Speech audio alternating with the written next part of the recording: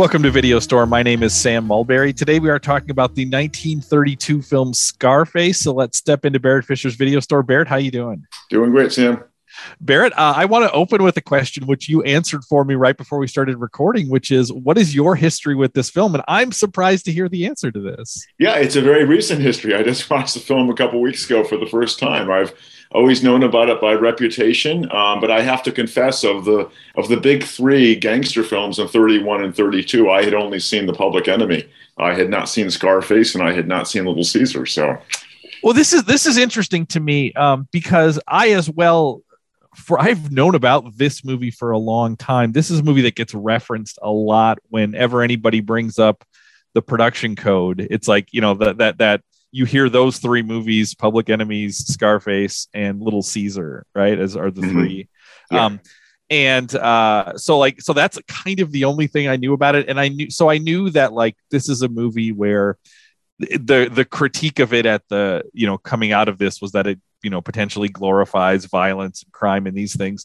But other than that, I didn't really have a sense of what to expect. So because you just saw this recently and you obviously had heard about this movie for a long time, what was your first impression upon watching it? Well, that's a good question, Sam, because as I said, I watched it along with the other three. And I immediately felt that this was a much more complex film. I think it's a film with a lot of nuances to it, which is not true of Little Caesar and less true of The Public Enemy. And then the other thing I noticed was how much of a Howard Hawks film it is. There are comic touches in this film that, to me, were pure Howard Hawks. And of course, they're also partly because Ben Hecht is the screenwriter. He'd worked with Hawks on several films. And Hecht did a lot of some of the best screwball comedies. And so it's like they just couldn't resist the opportunity for a comic turn in the film. So I just feel there's a lot going on in this film. And so that kind of surprised me. It wasn't kind of the typical cookie cutter actioner I was expecting. Yeah. I mean, I have to say, you know, at one level I was prepared for this to be important as a little historical document to say, okay, this was a kind of a turning point. I wasn't expecting to like this movie. I loved it. I thought it was really good. So if you were waiting for me to love a Howard Hawks movie, you found one. Like this, I thought this was so much better than I expected it to be. It was also oddly, it was a little more violent than I expected. I was surprised. I mean, when they say, you know, there's a lot of just pure violence in this movie, it's like, yep, there in fact is a lot, you know. And it's interesting to think about that, you know, after watching a movie like The Godfather, which also has that, like, this seems to be a movie where the violence is even more front and center throughout it. And I think kind of in some interesting ways. So another name that I want to think about with this, and it's somebody that I know of, but maybe you can give a little bit more context to, is the name that's also at the top of this film, which is Howard Hughes, is the producer of this film.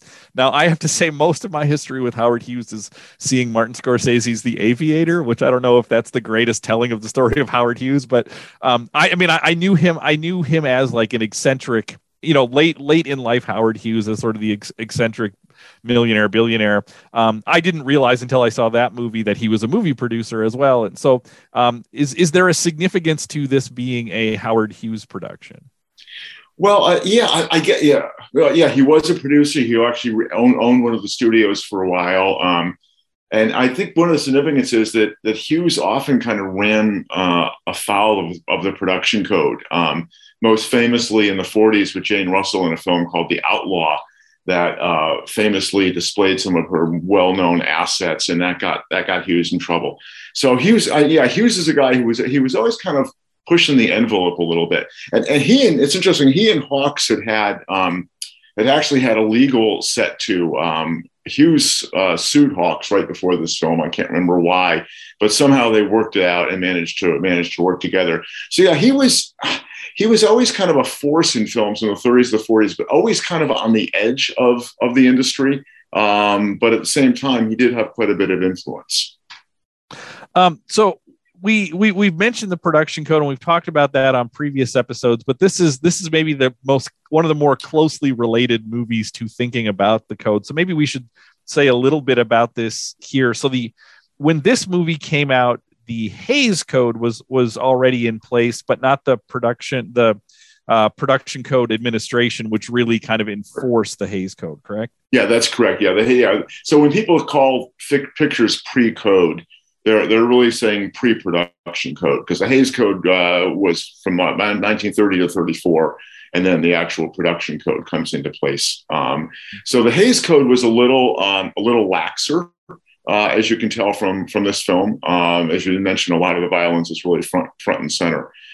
So this would have been even more difficult to make after 1934. So if you kind of compare it with a couple of the other big gangster films of the 30s, my favorite actually is Angels with Dirty Faces with Jimmy Cagney, and then the Roaring Twenties, also with George Raft in 39. Those are kind of those five are the five big gangster films of the 30s, but these three are the pre-code. But this movie has its own bouts with the Hays Code and with local municipalities. Some states have issues with this. So it was very interesting to read about this. I noticed, the first thing you see when this movie starts is there is I don't know if it's 2 or 3 title cards of kind of preachy warning to you, which is funny because they have that at the beginning, and then the text of those title cards is basically dialogue in a scene that was added where you have all of these concerned citizens talking to the newspaper men about I've watched a lot of old educational films that were made, and it feels like they just dropped a scene from an educational film of like all of these kind of proper adults having a conversation about something that they see as very important. And it's strange because the movie is pretty propulsive, and all of a sudden it grinds to a halt for this scene, which is so clearly added after the fact to say, okay, we need to make this okay for people. That is entirely true, Sam. But at the same time, I enjoyed the scene in some ways because it reminded me actually of the debate in High Noon in the church when they're all trying to decide what to do about their situation. So, and maybe it's because I was thinking about it in reference to High Noon that I didn't see it as completely inorganic.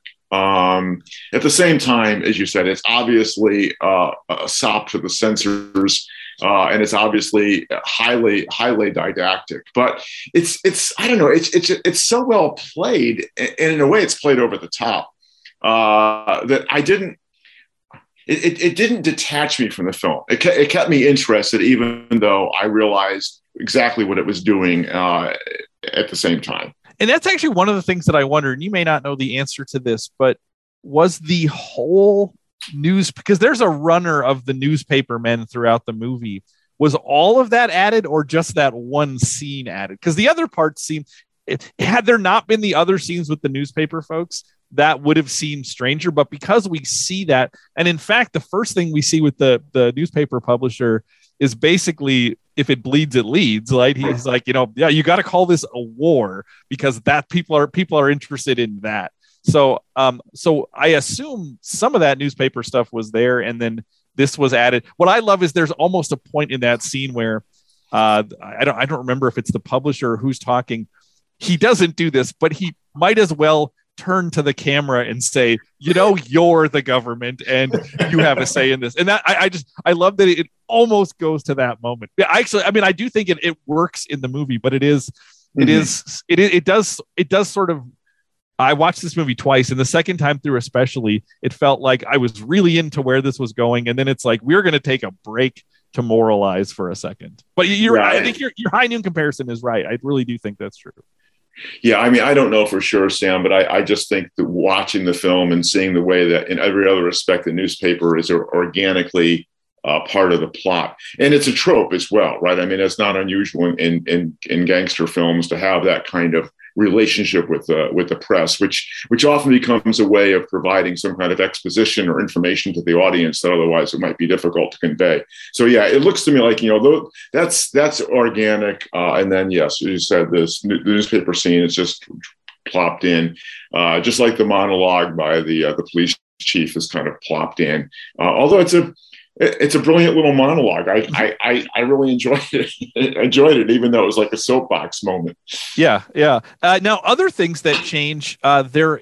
I was reading about this. So what we saw is the original ending, but then there was another ending that was proposed or filmed. I'm not sure. I believe it was actually shot. That's my understanding, that they shot another ending, which is interesting because it kind of foreshadows the ending of Angels with Dirty Faces, where in the ending of that film, the Jimmy Cagney character gets dragged off to the electric chair, and because they don't want the kids to admire him, he screams and cries as though he's a coward.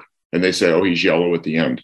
And they kind of do the same thing here with but in this case, they hang Paul Mooney and they don't show his face. So it's like they try to de-glamorize his death as much as possible. Mm-hmm. And we got more of we do see him sort of pleading for his life here. And then he runs and gets gunned down in a final blaze of sort of glory.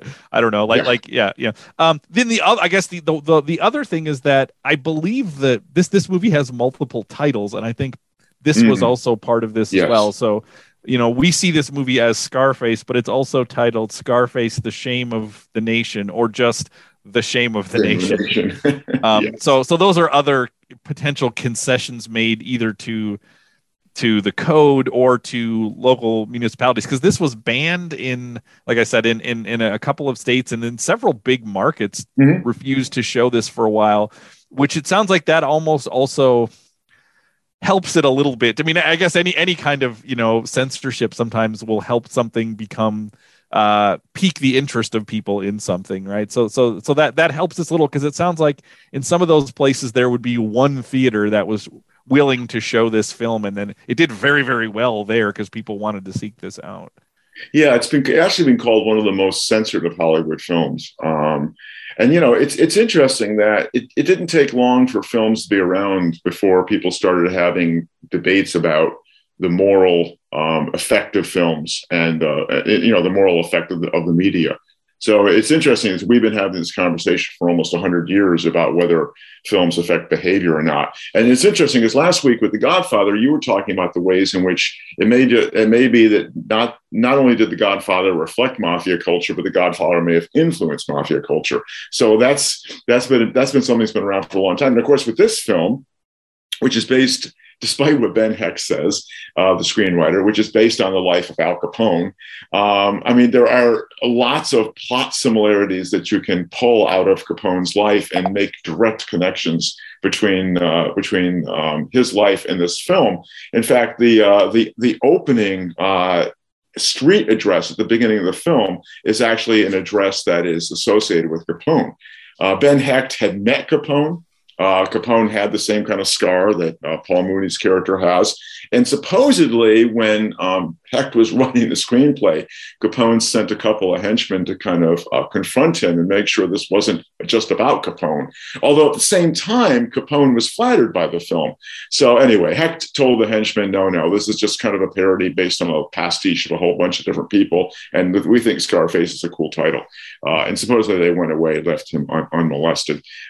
He banged the screenplay out in 11 days, by the way. So. Well, and what's interesting is I don't know about the effects that this movie has on gangster culture, but its remake in 1983, the Brian De Palma remake Scarface, has a huge impact on hip hop culture and drug culture. Like that is a very, very popular movie that gets referenced in all these different ways. So if this movie doesn't have an influence on sort of a broader subculture, the remake 50 years later definitely does. Yeah. Interesting thing also about this is that Howard Hughes then pulls this movie and locks it away for decades. And it sounds like it's not until the 70s that it's after Hughes dies that this movie comes back to the public. And it's one of the first films that's released on home video. Yeah. So, yeah. Yeah, I would just connect that phenomenon with a film we talked about several months ago, The Rules of the Game, another film that was difficult to see or wasn't seen and yet had a reputation based on its early showings. So, yeah. Well, and it's interesting. I think I'm guessing that, you know, this movie gets reintroduced in the late 70s, and it sounds like Pacino I presume sees this and wants to remake it, because Pacino's one of the driving forces behind the De Palma Scarface, which we're not going to talk about because I found out you've never seen it. And you know what? You're probably okay. The one comment I will make about it is I remember seeing this, I think I've only seen it once. It was in the late 90s. And my sense was that was in lots of ways, movies in the 80s is kind of a bloated movie. It's 170 minutes long. And what I loved about the Hawks movie is it covers a lot of the same ground in 93 minutes. This is a very efficient movie. A lot happens in scenes, or scenes are short and put together. And the other thing that Hawks seems great at is montage. Mm-hmm. That it's just like, okay, we see Tony do something once, and then it's like cue montage, and we know there's been that tells us that what we just saw has been replicated over and over and over again. Sort of the, you know, do it first, keep, you know, do it yourself and keep doing it. So we get the impression of like he's keeping doing it because of the way Hawks uses montage probably 2 or 3 times in this film. Which is interesting, because that kind of aligns him, Camonte, with the machine gun. Because the rapid fire machine gun is kind of like a rapid fire montage, and he is all about the replication of the acts of violence, despite what his boss tells him. Right, and once he starts rolling, he doesn't stop, and so he loves machine guns, whether he's on the receiving end or the delivery end. Yeah, there's the great moment when they're getting obliterated in that restaurant, and the only thing you get out of Tony is, oh my goodness, they have machine guns you can carry, and he's just like, can I get one of those? Like it's great. It's like even in that moment, he's somebody who sees possibility, and he's like, oh, if I had that, this would be over, because I like that is I loved that moment. Speaking of machine guns, there's also the passage of time. There's also the greatest scene of calendar flipping over I've ever seen in a movie, because it was utterly surprising, and it's you see the calendar flipping over, and then sort of dissolved into it is the rapid fire of the machine gun, and with every fire you see another page turning over. And again, that little piece there, it's the efficiency. That little piece there says everything you just saw, assume it just kept happening. Right. And right. I loved that little piece of filmmaking there too. Yeah. As you said a minute ago, Sam, the Hawks's economy is really amazing. And he kind of knows when to play a scene out of a ways, and then when, as you said, just to kind of condense it, because we don't need to see it over and over again. We get the idea. We know what's going on. So he's trusting the audience as well. Yeah. And one other thing I'll say about this movie, like we said before watching it, this is a movie that gets referenced in terms of, you know, it is part of the story of the code. One of the things that I wasn't prepared for was, just as we're already getting at, is the quality of filmmaking. And this movie announces itself from the first shot. The first shot of this movie is a very, very long tracking shot. When I rewatched it, I had to go back and realize, like, it never cuts. It just keeps from the opening shot of looking at the street signs, until after the janitor leaves after Costello's death, is all one long tracking shot. And that's pretty amazing bravado filmmaking. And what's great about it though is it's subtle enough where it doesn't announce to itself, hey, we're doing a big tracking shot. It just, you watch it and realize this is all one piece, and it's moving from the, I noticed it because the first time I watched it, because we moved from the exterior to the interior, and I thought, oh, that's interesting. He didn't cut there. And then it just keeps going. And you even get the murder happening in silhouette, but all of that is still part of this amazing shot. And what I love is that scene doesn't really introduce any characters, because the one character, the 2 characters of significance in it, one of them dies. The other one is a person in silhouette who we only learn later who that is. Right. But it sets up themes to the movie. Yeah. And I love the use of the silhouette, which we get again later on with the Valentine Day Massacre. And I mean, the film is, of course, in black and white because there were no other choices at the time, but still the way Hawks makes use of the black and white, so that you even have shadows within the shadows of the black and white. It's very well shot as well. I think that's really another key element of the film. And there are a lot of visual motifs that he uses again and again. There's the shadows. There's the use of the X for the death scenes. I mean, that's the other part that's the other thing that surprised me about the film. And that you asked about that it was, I used the dreaded word artistic. I mean, it really is artistic in the way that he sets up those kinds of recurring images. Well, and what's also interesting about having the first shot be done, or the first killing be done in silhouette, in shadow, essentially off camera, is for a movie that I was going into it, and I assume a lot of people seeing it even in 1932 were like, "Oh, this is the big violent movie people are talking about." So the first killing shows such restraint. You're like, I don't get to see anything. And so I'm like, oh, well, maybe this isn't everything that I thought this isn't all the things people were worried about. And then later on, it's like, don't worry about restraint. We are gonna show people torn up, with machine guns and things like that. We're gonna get both of those things. But there are key deaths that he doesn't show us, or that where the camera moves away. So like when Gaffney dies, we hear the shots, but we follow the bowling ball instead of seeing him die. So yeah, I think there are certain touches where he also doesn't give you everything. He holds back a little bit, and I think that stuff's kind of great. Well, at the risk of perhaps sounding a little too arch or a little too clever, I would also point out that opening scene literally foreshadows the death of Tony himself. That he is the shadowy figure committing the murder, but he will become the victim himself. And so I think it's a literal and physical foreshadowing. I also love, since you mentioned this already, I just love Gaffney's death scene, because that's another scene that has an X beforehand because of the strike. And then it's not him, it's the big pin that you see falling down. It's almost playful. I mean, again, to me, there's that Hawk sensibility. It's almost like, isn't this a funny way to think about showing a death? And so the great thing about it is, I don't know if he did that because of the code. I doubt that he did, but I would imagine that the code would often force directors into thinking about, how can I show this violence, or do I need to show this violence? And so it's an example. We've talked about this from time to time, that sometimes the constraints of the code can actually lead to a more creative filmmaking, because you have to think of alternative ways to do what could otherwise be a very sort of straightforward thing. So I like to think that, in a sense, the code helped with that. It helped with the Valentine's Day Massacre.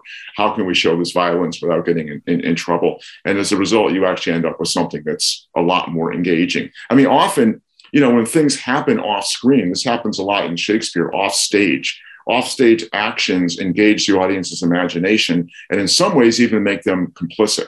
Because if, just as we pointed out at the beginning of The Godfather opens with you are in Vito's point of view, in a sense, in that off-screen killing in the bowling alley, you're kind of in Tony's point of view, because you're the one watching the pin go down. You're the one responsible for the death. Yeah, and I also think the fact that you don't see the Valentine's Massacre, you don't see Gaffney, you don't see Lovo, you don't see Costello, it leads you to think, well, we're probably not going to see Tony's actual death, and then we do. Yeah. And so it's like he's saving that. He's saving, when you see somebody really, really take a machine gun or take shots, it's going to be this guy.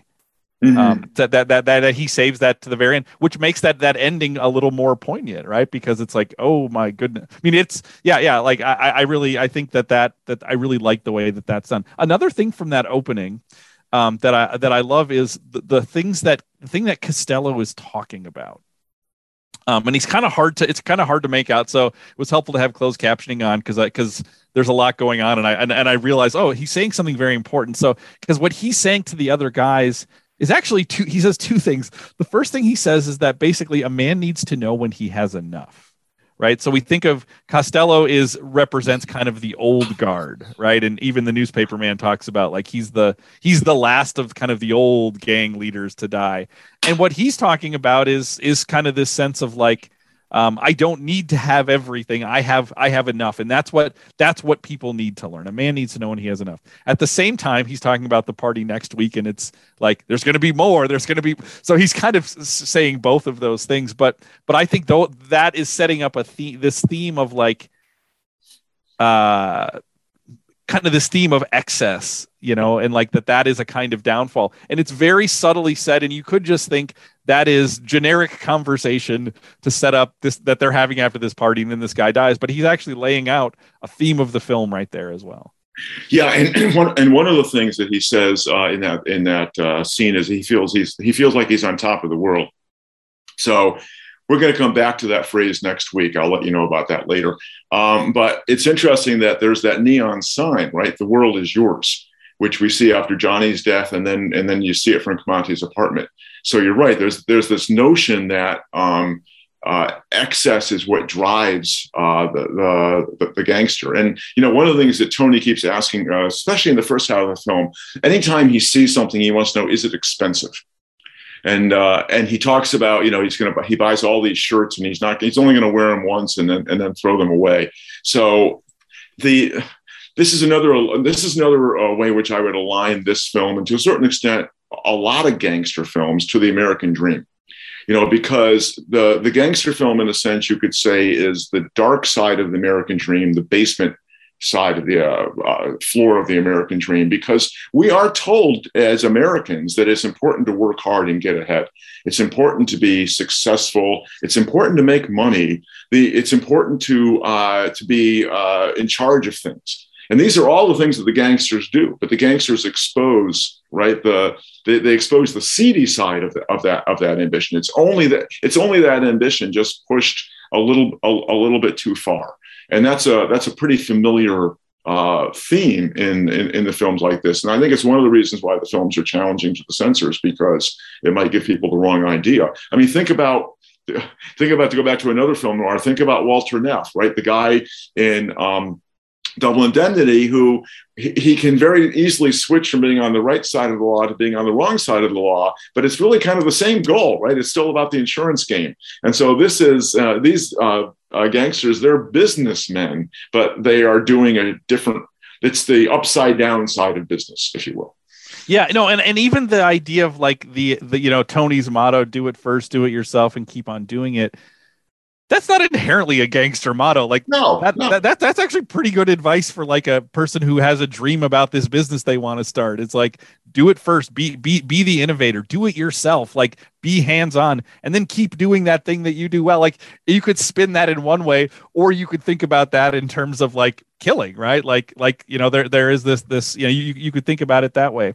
I also love the scene. Oh no, so let me just in terms of thinking about the shape of this movie, I love that we get introduced to the cops, but it's very clear like this is not going to be a movie about them. They are minor characters around here. The other thing I like about it is that this is not a movie about Tony as a person who like has a fall from grace. Mm-hmm. The very before we meet him, we see him kill someone, so it's like he's already a killer, right? Yeah. So then it's just like, well, it's sort of about kind of what, like you said, what is his dream? And I love that after meeting with Lovo, he's sitting in the car with Ronaldo, and he says to him, "Who is Lovo? Just someone a little smarter than Big Louie." Mm. He's like, he's just like. So from the very beginning, it's like he has his mission statement as well. It's not like Lovo has to betray him. He's already decided, I'm impressed by Lovo's expensive stuff, and I'm impressed by Lovo's girl, but you know what? I got ideas. And that's what he says to Ronaldo. So I think that's just really, really interesting. And then I love the way that he, like you say, he kind of builds out his world of like what he thinks success is. And the first couple times he's trying to impress Poppy, I love her responses. Like he shows his jewelry and she says, it's kind of effeminate. And he clearly doesn't know what that means. Or when he shows her his apartment, she says, it's kind of gaudy. And he says, ain't it? Like, it's like, to him, it's like, okay, that's a compliment, right? And so we get this sense that like, but he keeps going with this, right? Like, to have Angelo as his secretary, that's like a kind of status thing, even though Angelo is completely unfit to be a secretary. But he gives Angelo advice. He says, this is why you need an education, right? It's like he wants Angelo to be Tom Hagen. It's just Angelo's not Tom Hagen, right? Yeah, the other malapropism I love is he talks about the writ of hocus pocus. Yes. Which of course is unintentionally quite insightful, because that's exactly what it does. It is a kind of magic get out of jail free. Yeah, and of course the whole thing with the secretary, that's the Hawks humorous touch that I was talking about earlier. And Hawks, I mean, he takes a big chance because you get two scenes with the secretary and the phone. And the first scene is played just purely for laughs. But the second scene is part of the denouement, and he's about to die, and he still pulls off. He finally gets the message right, and I just think that was very daring of Hawks, and it really worked. And it also makes me feel, Sam, as if the censors didn't know how to watch a movie. I mean, how can you watch that and not see that the film is itself deflating these figures, that they're not glorifying them in any way? The other thing I want to say about the ambition is that, again, that's one more thing that was modeled on Capone. Capone did kill his own boss in 1920. And so it's the script is really taken so much from life in that respect. All right. Before we move on from Tony's dream of success, we have to talk about what might be my favorite thing in this movie, which is Tony at the theater.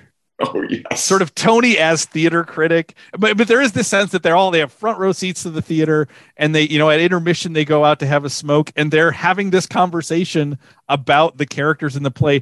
And I got to say, this is the most Quentin Tarantino moment of this movie, where it's like, oh, we're going to take a break and we're going to realize Tony actually cares about Sadie and what choice she's going to make, to the point where when they go to kill the big bad left, Gaffney, that he says, Angelo, you have to stay here because I need to know what happens to Sadie.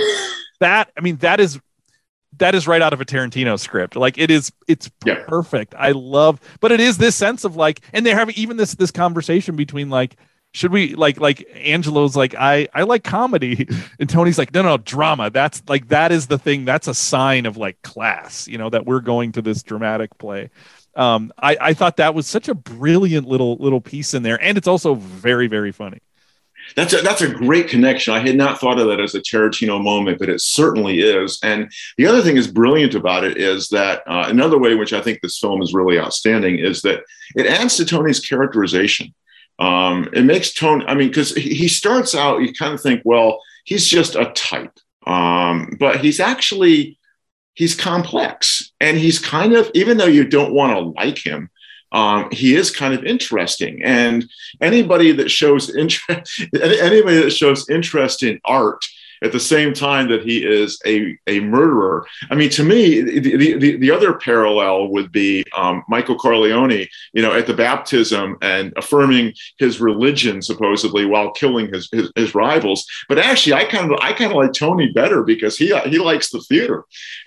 He's got this kind of artistic bent. So it just, to me, it's just one of the ways in which the film creates much more complex characters than you necessarily need or have seen in other films like this. Yeah. I mean, I would flat out say I find him, like you said, he's not somebody I want to spend time with. I'm terrified of him, and you see his anger snap, especially when it comes to things like his sister. But he is charming. Like there is this kind of thing where it's like even when he first meets Poppy at Lovo's apartment, like the little mannerisms he has, and there's just this sense of like, you might not like me now, but I am going to charm you. I'm going to do these things.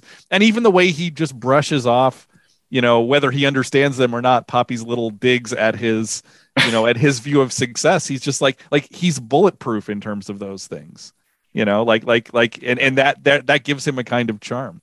Yeah. This movie I feel like, whether it's direct or indirect filtered through other movies, I just feel the DNA of so many other things I've seen coming from this movie or movies like this. I mean, there's obvious in like Scarface, there's an obvious DNA with that, but a movie like Some Like It Hot, they take that St. Valentine's Day Massacre. George Raft's even involved with that, right? And then, but they spin it in another direction of like, it's almost like you take that scene, but we put two other characters hiding between the cars, and then we go follow them. But more importantly, things like watching this next to The Godfather was interesting to see. Like, oh, there are certain moments that I feel like watching Tony get killed at the end feels a lot like Sonny's death. Mm-hmm. And even Sonny or Tony with his sister, I feel like there's a lot of Sonny and Tony have some similarities, but also but not entirely, because I feel like Tony has a little bit of maybe multiple characters in The Godfather, has little pieces of them in him. But I think the most explicit thing that jumped out at me was when Tony goes after, I think it's when he goes after Meehan, who we don't actually see this, but he's one of the other Northsiders. Or no, not, excuse me, one of the Southsiders who isn't at the club when Lovo gives his speech. Tony says that he's killed, and then they open the newspaper and see that he's still alive, just like in The Godfather when Don Corleone gets hit. And then what does Tony do? He goes to the hospital to finish the work. And I thought, oh my goodness, this is like The Godfather. Like, this is what it's as if Michael had seen Scarface and was like, oh, I know how this story plays out, so I'm going to go stop that from happening. Yeah, and that does become a trope. That's what happens to Jimmy Cagney's character in The Public Enemy. He's in the hospital and he gets taken out by the rival gang. And then lastly, there's clear DNA between something like this and I think TV shows like Breaking Bad, The Wire. There are lots of moments where I'm like, oh, I'm sure David Chase is picking up something, whether it's through this directly or indirectly through other things. There are so many moments where I felt like, oh, this is part of this long tradition that I'm more familiar with the more recent iterations of, but it feels like it's all swimming in the same type of story. Actually, I will confess, Sam, that the other thing I did not know came from this film. And to me is iconic, but I first met it in one of the Warner Brothers cartoons from the 1940s. The great thing about those Warner Brothers cartoons is they are parodying all these 30s gangster films, which, of course, when I watched the cartoon, I had never seen. But it's the George Raft coin flipping, which, of course, we get again when he spats Columbo in Some Like It Hot. And I did not know this was the origin of that particular mannerism, which Raft managed to perfect. And so the minute I saw that, I said, oh, that's where the coin flip in whatever Bugs Bunny cartoon that was. That's where that came from. The things we haven't talked as much about are the two relationships that Tony has with women. So with Poppy and then with Cheska. I think those are probably worth talking about. I think the Cheska one ends up being more interesting. There are lots of great scenes with Poppy. I really like the way that story plays out, and I love the moment when they're at the club and she picks up a cigarette and they both bring a light to her, and it's like this is this moment where we're seeing her affiliation officially switch, and it's like that's her declaration moment to Lovo of like, you're out now. I'm with this guy. And as in film noir, cigarettes and smoking are substitutes for other acts of intimacy. And so it's particularly appropriate that the cigarette should be the means of signaling that change of affiliation. And then one of my favorite performances in this movie is Ann Dvorak, who plays Cheska. When she first appears in the movie, I didn't know if she was going to be much of a character or if this is just like this little side story about Tony's sister, so then we can kind of interact with the mother. But that's actually a fairly rich, interesting story that sort of plays out on the margins of this. Even to the point where at the end, when she goes to Tony's house and she has the gun on him and then doesn't shoot him, and Tony even asks her, why didn't you shoot me? As if he's saying, I'm going to die here. I almost would have rather that you shot me. It's hard. It's an interesting question that he asks, because it's almost like he's not relieved that she did it, because it means this is going to continue, even though he's in a spot that there's really no way out of. And it was that relationship that I found to be one of the most interesting elements of the film. Again, it's not only partly his characterization, but partly the complex psychology. So, because what you realize and what she realizes by the end of the film is that the reason they are in conflict with each other is not because they're different, but because they're the same. Mm-hmm. And so it's like she's almost his doppelganger. And he's also capable of a great degree of guilt. When he discovers that that he hasn't killed her lover, he's actually killed her husband, right? And there's all kinds of, sexual jealousy going on. There's all kinds of hints of incest. At least that's what some critics think. So to me, that's one more way in which he is a really interesting character, and their relationship is really interesting. The sense that, ultimately there is that blood tie that neither one of them can escape. And I think it makes the mother character, the two scenes she's in, interesting, because we see her at a point where she feels like she's already lost her son, and she's afraid she's going to lose her daughter. And it is funny because Tony seems on top of the world, but things don't seem to materially change for his mother at all, whether he's not interested in raising her up or she's not interested in being brought up with his money. She seems very concerned that Cheska's going to get pulled in. And she even gives her that warning of like, he's not giving you this money for nothing. At some point, you're going to get pulled into this. Yeah, she says, he hurt you. He hurt everybody. Yeah. So we get that kind of immigrant story too, of like, they are clearly like the first generation born here. So while, his accent and things like this, read in this way, like they both seem far more American than she does, right? Like they seem far more absorbing of American culture. So unfortunately they both die, I assume, or they both die. So we don't get to see what the next generation would be like, because that would be an interesting story as well. Well, originally, evidently, the mother was going to be more of a doting mother, more of the mother that you see in The Public Enemy, and that we'll see in next week. So it's interesting that they turned her instead into this mother that takes the side of the daughter against the supposedly corrupt son. But the fact is, she really doesn't understand her own children as well as she thinks she does. So again, I absolutely thought this movie was outstanding. Do you have other things you want to talk about here? Well, I do want to say something about, we alluded to the other scene that kind of maybe got stuck in there for the censors, but I just wanted to point out something about that speech that is given by the police chief when somebody in the station says, well, he's a colorful character, right? He's irritated about the fact that the press it's the newspaper reporter, right? Yeah. He says, colorful, what color is a crawling louse? That's the attitude of too many morons in this country. But what I like about the speech is he goes on to say, and I'm thinking about this as we did our recent run of Westerns, right? He goes on to say, they had some excuse for glorifying our old Western bad men. They met in the middle of the street at high noon and waited for each other to draw. But these things sneak up and shoot a guy in the back and then run away. So I love the notion that there is a criminal class that you can actually glorify appropriately because they have a kind of code of honor. But the problem with these guys is it's not just that they're bad guys, but they're bad guys who don't fight fair. They lack honor. I really like that distinction. A couple other not little things, but I was also impressed by the car work in this movie. That there's a lot of car chase scenes, drive-by shootings. This seemed like it was probably an expensive movie to make.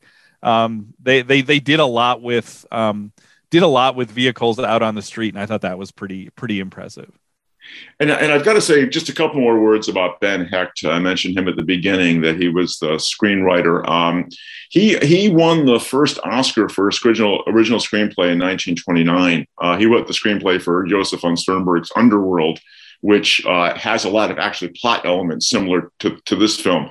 But he worked on almost any really good Hollywood film you mentioned, he was either credited or uncredited for it, including among the things that we've seen already. He was part of the writing team for Shop Around the Corner.